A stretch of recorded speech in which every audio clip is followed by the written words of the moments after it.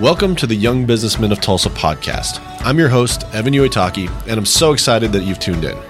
Here at the Young Businessmen of Tulsa, our mission is focused on connecting, developing, and inspiring young business leaders to find and pursue their passion. This podcast is sponsored by Trost Marketing. Promoting your business through marketing is essential for growth. Without marketing, you lack the ability to create a conversation with your potential customers. At Trost Marketing, we provide marketing solutions that fuel growth. We are your source for all of your printing needs, as well as branded apparel and promotional items. If your business wants to stand out to potential customers, contact the marketing experts at Trost Marketing. Visit us at trostmarketing.com or call us at 866-492-7820. Young businessmen, welcome to the Young Businessmen of Tulsa podcast. I'm your host, Evan Uitaki. You are joining us for a bonus episode. This is our December luncheon, where we had our speaker, Nathan Dahm, come and speak to our group. He is a businessman, an entrepreneur, a community leader. He represents District 33 in the Oklahoma State Senate. And as a constitutional conservative, Nathan draws heavily from his experiences in the formerly communist and currently socialist nation of Romania to inform people of the failures, perils, and evils of socialism. He desires to serve and protect the rights of the people he represents by fighting for their constitutional rights and standing up to those who try to erode the foundation of the Constitution. Now, Nathan spoke to our group about how you can support and pray for your elected officials, and ultimately he illustrated that government is not a thing that is a infomercial that every once in a while you'll see a commercial for, you buy it, and then you set it and forget it. This is something that you need to be actively involved in praying for and identifying things that you can do to support people in local government that are ultimately supporting you. So let's join Nathan and listen to his message to young businessmen. Do you want me to use the handheld or the lapel, or both? Both. Both, all right. Well, thank you all for having me. It's an honor to be with you. It's a little bit different. Usually I'm on that side of the podium with all of you. When I do get the opportunity to be here, obviously during session I'm down in Oklahoma City, so I'm not able to attend the lunches then. But usually I make it to 4 to 6 of the lunches every year, and I appreciate this organization and what you all are doing, and it's always great to see a packed house and see it growing. It seems like every time I come, more and more people are getting involved, more and more sponsors are getting involved, so that's great. So many of you have helped me throughout the years. Matt has been a huge blessing, even in my most recent re-elect.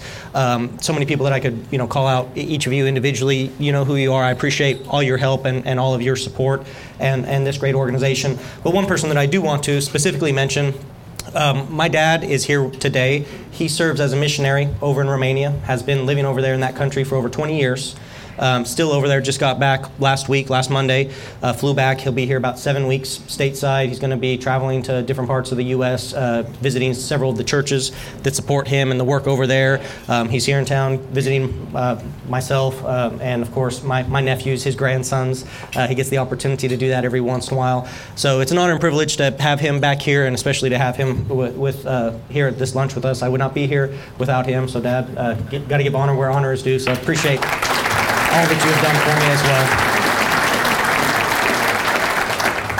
I told Matt right before I started that this is a little bit different for me because when I have the opportunity to go and travel, not just within Oklahoma, but I've gone around the U.S. and ministered in churches on this subject. Usually when I go to a church, I'll do a Sunday morning on the importance of Christians being involved in government, on a Sunday night on how to pray effectively for the government, and I'm kind of consolidating 2 of those sermons down into 25 minutes here and touching on government as well. So I'm kind of like doing 3 parts and moving it all together. But if you've heard me speak on the radio, you know I have no problem going really fast. So buckle up. We're going to go really quick through a lot of this stuff. But as Christians, it is very important for us to be involved in government. And I think a lot of times we have this idea, this mentality that we shouldn't because politics is dirty. And that's true. And I agree with that. And that's why I don't engage in politics. And you'll say, well, how do you do that? You're a state senator. Well, politics is different than government. Okay? Politics is you scratch my back, I'll scratch yours. You do this for me, I'll do that for you. Quid pro quo, what am I going to get out of this? That's what politics is. And that happens in every area of life. That happens in business, right? That happens in families. sometimes. That happens in schools. That even happens in churches. James talked about that, didn't he? He said, if you see somebody dressed really nice and you say, hey, come sit by me, and then you see somebody dressed poorly and you say, no, you sit by my feet, that's playing politics. And he said we as Christians are not supposed to do that. So there is a difference between politics and government. And I want you all to see that, because we as Christians should be involved in government, but we should not be involved in politics. Because government is very, very impactful. Government can determine the outcome of a nation. Don't believe me? Just look at the former communist nation of Romania. Look at Cuba. Look at North Korea. What's the difference between North and South Korea? It's not the people. It's the system of government, right? And so governments do have an impact on people's lives, on the work of the gospel, on the ministry. Yes, there are still Bibles that get into North Korea. There are still Bibles that get into China, that get into these communist countries. But it's a whole lot easier to proclaim the gospel here in America, especially here in Tulsa, than it is in other countries, or even other states where the government is more opposed to the advancement of the gospel, right? So that's why it's so important that we as Christians are involved in government, because it is a part of God's plan. It does have a role, and as such, we as Christians have a role to play in that. It's God's plan that He has His people in positions of leadership in every area of life. He wants godly businessmen and women. He wants godly people in schools, in academia. He wants godly people in the media. He wants godly people in every area of life, especially politics, especially government, in that sphere, in that governmental realm. He wants His people in those positions of leadership. Now, I'm not saying everybody here needs to run for office, okay? Because I've done that, and I know it's not for everybody, all right? I'm not telling you that you have to run. Now, if that's something you're interested in, I'd be glad to talk with you, glad to give you some advice, some input, help any way I can. So if you think that's the direction God's leading you, let me know, because we need more godly people in those positions. But at the very least, we as Christians, every single one of us, has an obligation to be involved in government. And first and foremost, what that looks like is prayer. That's what Paul, writing to Timothy, said. 1 Timothy chapter 2, he said, I exhort, therefore, that first of all, supplications, prayers, intercessions, and giving thanks be made for all men, for kings and all who are in authority. Right? And oftentimes, we as Christians just stop at that verse. We just say, well, we're just supposed to pray for kings and all who are in authority, so we just, kind of throw up a Hail Mary, okay, God, please bless President Obama, because I don't really appreciate some of the stuff he's done, so I'll just pray for him and just say, bless him. And we kind of stop there. And we don't really necessarily know how to effectively pray or what the purpose of that prayer is. But if we keep reading 1 Timothy chapter 2, he goes on and tells us the reason for it, so we can lead a quiet and peaceful life in all godliness and honesty, so that all men can come to know the truth, that there's one mediator between God and man, the man Christ Jesus, right? So that is the purpose of praying for government, is so that the people in those government positions can come to know Christ. Because we all need a Savior. We shouldn't necessarily judge people. We can judge, we'll know them by their fruits. And there's a lot of people in the governmental realm that do not have the fruits of Christianity. That's just the reality. Even some of them that are professing Christians don't necessarily have the actions to back it up. And so they need prayer, just like everyone else. You all need prayer to make the decisions that you're dealing with in your individual industries, right? And you're experts in your industries. Imagine how much more going to the state senate, where all of a sudden you have to vote on a bill dealing with railroads.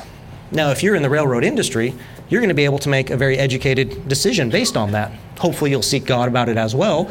But if that's your industry, you're going to have just natural wisdom and knowledge about it. But on the state level, when we get involved in these things, there's things that I never thought I would deal with or have to touch that all of a sudden that I'm dealing with oil credits, tax credits, education, third grade reading plans, end of instruction exams. I mean, you name it, everything out there, we deal with it, we touch it.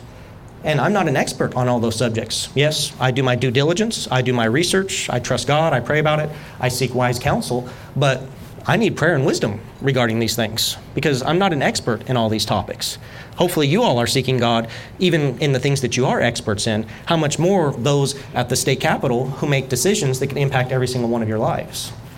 And we can't just presume that this affects communist governments either, because, on the local level, there was a city council over in Arizona that had passed a city ordinance dealing with parking that they were using to enforce to say that you could not have a Bible study in your home. In Arizona. That's not over in North Korea. That's in Arizona. That's here in the United States. That was having an impact on the gospel. because of a local city ordinance. So we as Christians have a responsibility, first and foremost, to pray. But also the thing that I want you to see is that sometimes we as Christians have this kind of this overview of government, and we think that we are just supposed to do kind of whatever government says.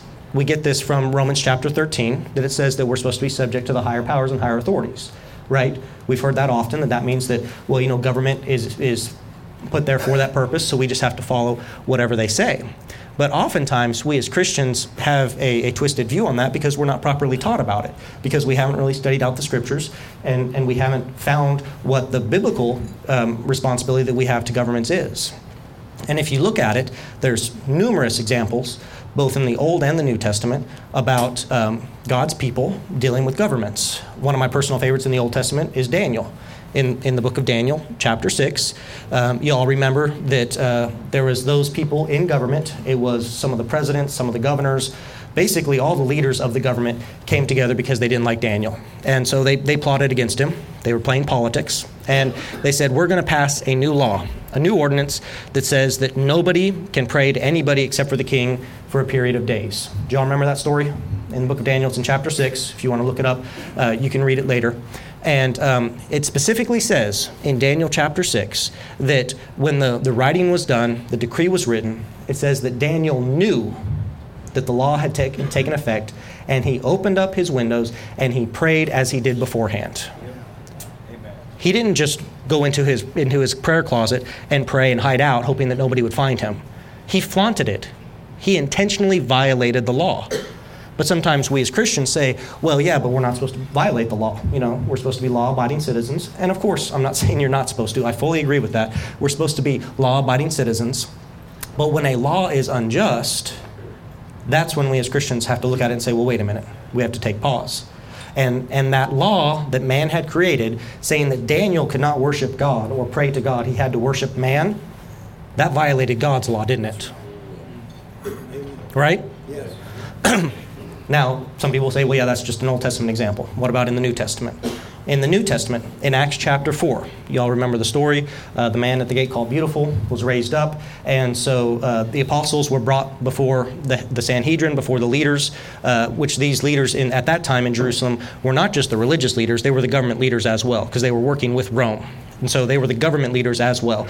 So they were trying to decide, what should we do about this? Because all the people saw this great miracle, and so they respect these men, so we can't really lock them up, we can't really kill them, we can't do anything to them. What are we going to do? So the leaders, the governmental leaders, the religious leaders got together, and they said, okay, here's what we're going to do. And so they called the apostles back in, and they commanded them not to preach or teach at all in the name of Jesus. And what did the apostles do? They said, okay, we won't do that anymore. Thank you for being our government. We understand that we're supposed to be law-abiding citizens, so we're going to follow that law. Is that what they did as Christians, as followers of Jesus? No, absolutely not. They said, you be the judges whether we're supposed to follow man or follow God. But as for us, we cannot stop preaching and proclaiming what we have seen and heard. So they said, we're not going to follow that. That's unjust. That's not right.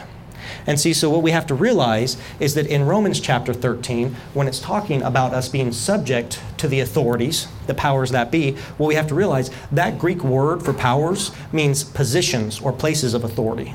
It doesn't necessarily mean the individuals in those positions of authority, because individuals can pervert authority.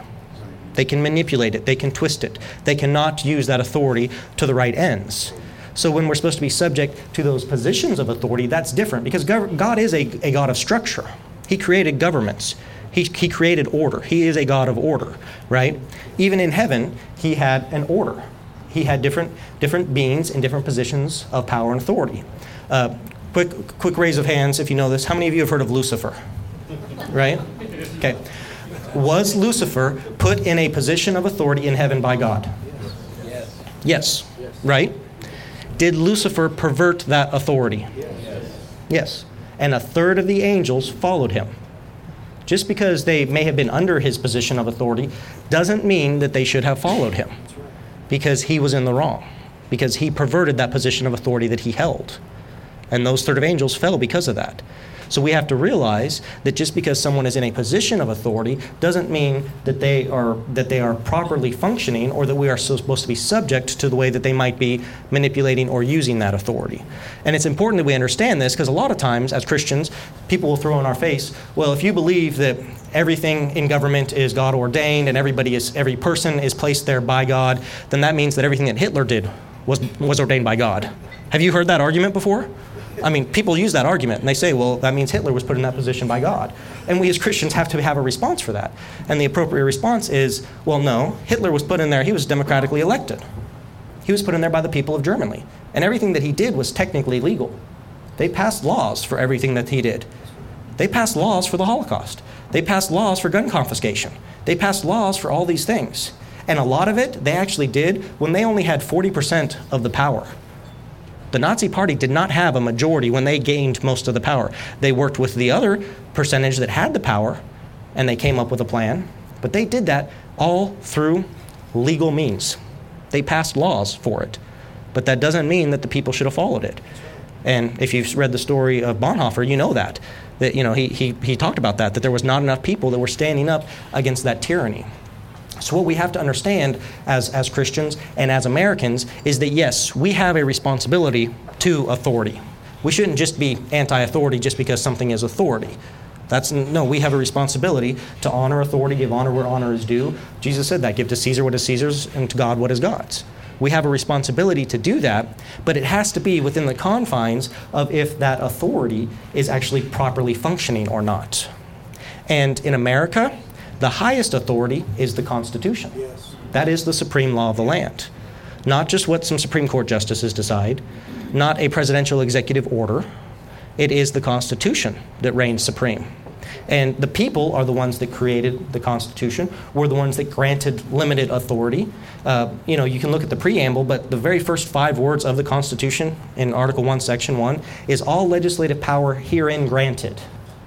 We granted the power to the legislature. The people gave that power over to the legislature. And then we limited the number of things that they were allowed to do for us. Anything outside of that, they're in the wrong. And so we as Christians often will have to decide, okay, are we going to follow this unjust law? If the city ordinance in Arizona starts to be applied here in Tulsa or Broken Arrow, Jinx, Bixby, wherever, that says that you can't have a certain number of cars parked on your street without a permit so that you can't have a Bible study, are we going to just let that happen? Or are we going to say, well, no, I'm sorry, we're subject to the higher authority. You can't tell us that we can't pray to God. Well, first of all, we have religious liberties enshrined in our Constitution. Thankfully, our founding fathers saw the benefit of doing that. And it's not just in the Constitution. This goes back to the Declaration of Independence, which is our founding document. The Constitution sets the framework, but the Declaration is essentially our birth certificate, our birthright. And I'll close here in just a minute with this, because I did want to touch some on government and the proper functions within government. And I know I'm going fast, but I might even have time for a couple of questions. But in the Declaration of Independence, it talks about our rights. And it says that you all have heard it, that we have, among the governments that we have life, liberty, and the pursuit of happiness. How many of you have heard that, right? In the Declaration of Independence? That's often quoted. Does anybody know what the very next line of the Declaration of Independence says, right after life, liberty, and the pursuit of happiness? George, call you out. No?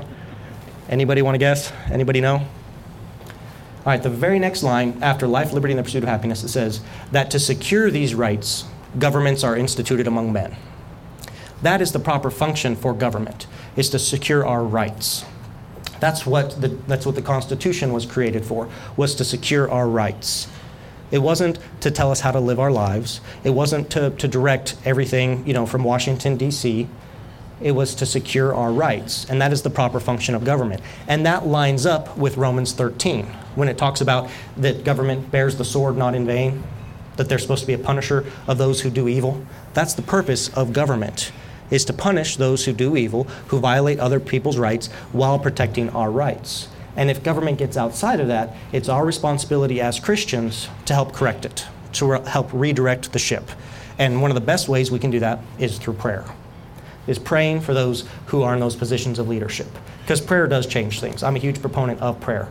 But on top of that, there's things that you as individuals can do. How many of you know who your state senator is? Show of hands.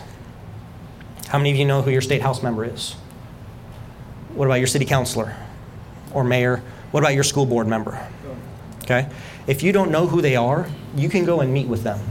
Let them know that you are a voter in their district. They will meet with you. All right? Tell them you live in their district, you are a voter, and they will meet with you. And you can ask them out for coffee. You can go meet them at their office. You can find time, however, what works with your schedule, what works with their schedule, and take time to go and meet with them. And just find out where they're at on some of these things. Find out where they're at in their walk with the Lord. You know, there's a lot of good Christians that I serve with, but there's other people that I don't know where they're at. And I'm trying to be a light and a witness to them. But it's going to be a whole lot easier for you to do that, because I have to work with them on legislation that we might disagree with, and they might take it personal, or they might get upset. But if you're a constituent, if you have that opportunity to say, hey, I want to get to know you, to develop that relationship, because, you know, in business, just like within the church, it's mostly relational. If you can develop relationships, you can have a greater impact on somebody's life. And that's what YBT is about. It's about developing relationships, about mentorships. And so I think that's why this is so beneficial for you to help see that, because we're going to be starting our session here at the beginning of February. It's coming up soon. We're all working on our legislation. The deadline for that is in about a week and a half that we have to have our legislation filed. So we have some busy periods, but once we're down in session, February through May, we're pretty much down there full time. We're just maybe back on the weekends. So most of the legislators want to spend time with their families. You know, they have to get caught up on their day jobs, on those things. So right now is a prime opportunity. It's the beginning of the year. If you want to make this one of your resolutions, reach out to your legislator, to your state house member, to your state senator, to your city councilors, to those people in those government positions, and just talk with them. Just find out where they're at on some of these things, and help to inform them, help to educate them, and tell them that you'll be willing to pray for them. Ask them if they have anything that they need prayer or need help with, because that goes a long way in being able to reach people. And so I hope you understand that the responsibilities that we as Christians have to be involved in government, that's one way that you can get involved, is personally meeting your legislator. And then, of course, obviously praying for those who are in office. If you want, I'd asked Matt, he said this would be okay. One thing that I bring with whenever I go to churches is I do have a refrigerator magnet that just says on it, I pledge to pray one day a week for Senator Dom, asking for wisdom, protection, guidance, divine contacts, and praying the Ephesians prayer, Ephesians chapter 1 and Ephesians chapter 3. If you want some of those, I have those. We'll have them over on the table. You can just grab one of those, stick it on your fridge, and just make a commitment for one day. Pray for me, but don't just pray for me. Pray for all those in government authorities and positions, from the president all the way on down.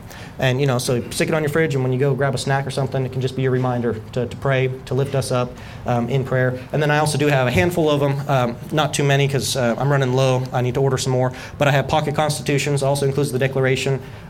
You can download free apps with the Declaration, with the Constitution, with all that stuff. But I do have a few, actually, paper copies. If you want some of these, you can grab those as well. And if any of you have any questions, I'll stick around. I'll have my business cards available. I won't be at many more of these lunches for a while now, since we are starting our session in February. I probably won't be able to be back until June.